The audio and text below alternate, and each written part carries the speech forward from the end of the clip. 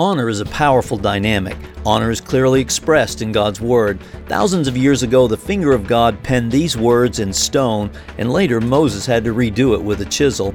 Honor your father and mother. It's one of the 10 Commandments. Honor is expressed through words, followed by actions that flow out of true character. Last Sunday, churches globally celebrated and were reminded of Jesus' triumphal entry into Jerusalem. He was honored and welcomed into the city as the King, the Son of David, the coming one. King David, in his prophetic Psalm 24, penned these words, "Lift up your heads, O gates, be lifted up, O ancient doors, that the King of glory may come in." On Palm Sunday, Jesus rode through the gates of the city and the gates of honor that would lead him to the cross and to this Sunday's celebrating of the resurrection.